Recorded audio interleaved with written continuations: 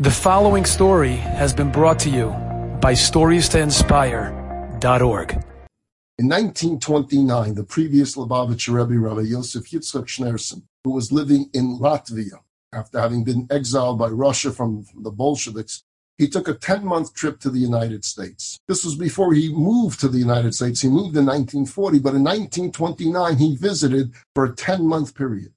Some 55 years later, an article appeared in the newspaper called the Jewish Press, and it talked about the events of that 1929 visit to the United States. And in response to that story that was published about that visit, there was a letter to the editor that came a week later, which I'll now paraphrase for you. And the person that wrote this letter said, I had the privilege of meeting the previous Rebbe during that famous trip of 1929. To this day, even in my old age, I think about the disrespect with which my friends and I initially spoke about this great man, and I cringe when I think about it. The six of us were in our late teens living in Philadelphia at the time.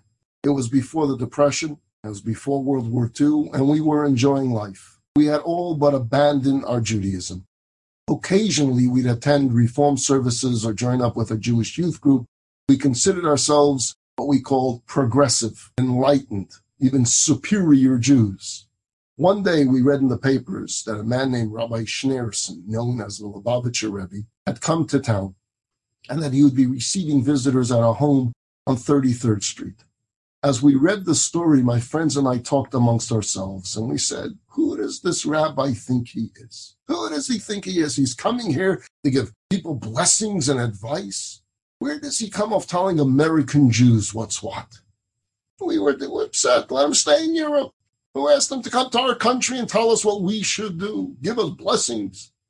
And we discussed this with our youth group leader, and he said, look, if it bothers you so much, why don't you visit him and ask him yourself? You want to know why he's visiting this country? Why doesn't he stay in Europe? Make an appointment, talk to him, and ask him. So we figured, yeah, you know what? Let's show this old-fashioned rabbi a thing or two. And so on Sunday, we got together. We went to the address on 33rd Street in Philadelphia. We climbed the steps to the front porch. We see through the window the house was crowded with people. We rang the doorbell, and a dignified, bearded man came to the door and inquired what we wanted.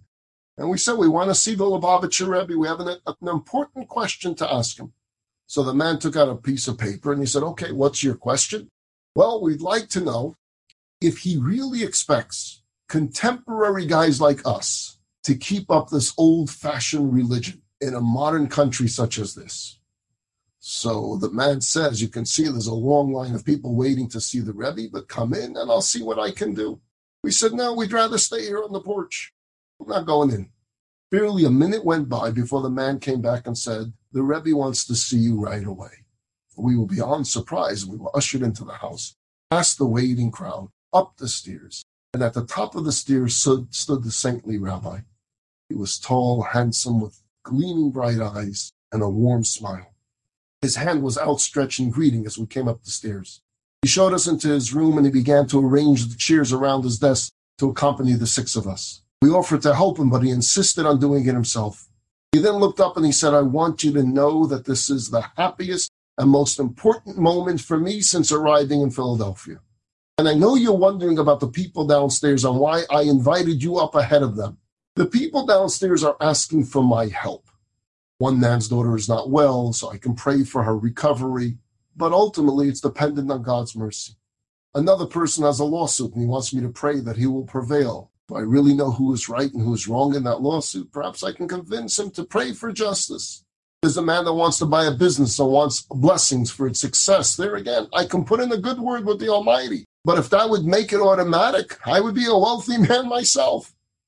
But your request, your challenge, your question, that's one that I must be able to respond to. Otherwise, I have no right to be a rabbi. First of all, the Rebbe went on to say, there are 613 commandments in the Torah. And while the Lubavitcher Rebbe tries his best, he finds that it's not always possible to keep all of them. There are many mitzvahs that can only be performed by those living in Israel. There are many mitzvahs that can only be performed during the temple times. There are some mitzvahs only for a king, some for men, some for women. So I can't do all 613 as much as I want to. So what do? Do I discard all 613 because I can't keep them all? No. I keep as many as I possibly can. I do the best I could.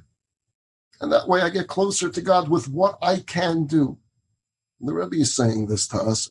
We're feeling this tremendous warmth, this love, this concern that was coming through his words and his eyes. And this venom that we felt and the cynicism that we felt coming in was melting away. And he continued by asking us to try to do something.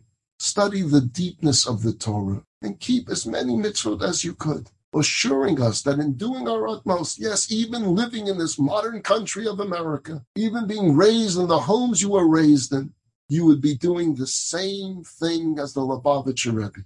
The same thing. Each of us striving to do what we can to come close to God. He then asked us for our Hebrew names and the names of our mothers. And then towards the end, he asked for a favor.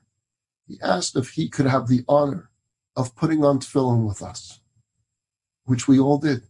Every one of us, we rolled up our sleeves. As much as we were cynics coming in, we felt a bond with this man.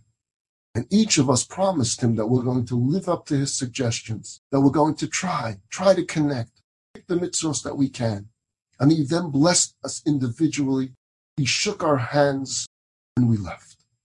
We walked through the crowd. We went out the door. We stood out the front porch. And we stood on that porch for 2 more hours, shaken as we tried to process what had just happened. We all undertook to try from that point on to pray at least once a day.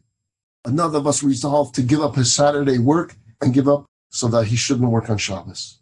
Another one went on to become a Chabad Chassid. I can tell you that none of our lives were the same after that day. All 6 of us went on to raise nice Jewish families with a sense of joy and profound awareness that America is indeed no different. You see, that, my friends, that was the Pintel Yid, that was the spark within the soul that the Rebbe was able to connect to get beyond the division, get beyond the separation, get beyond the fact that they come from different continents and different backgrounds, and to connect to that part of the soul. And when you ignite that part of the soul, the Pintel Yid, that spark of Judaism, reveals itself even more and it shines forth.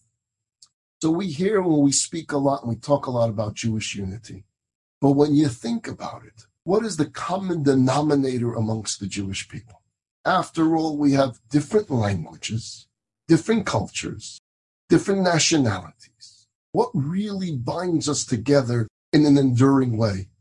At the end of the day, my friends, we only have one single nucleus. The only thing that truly bonds us to one another is the Torah and its mitzvot.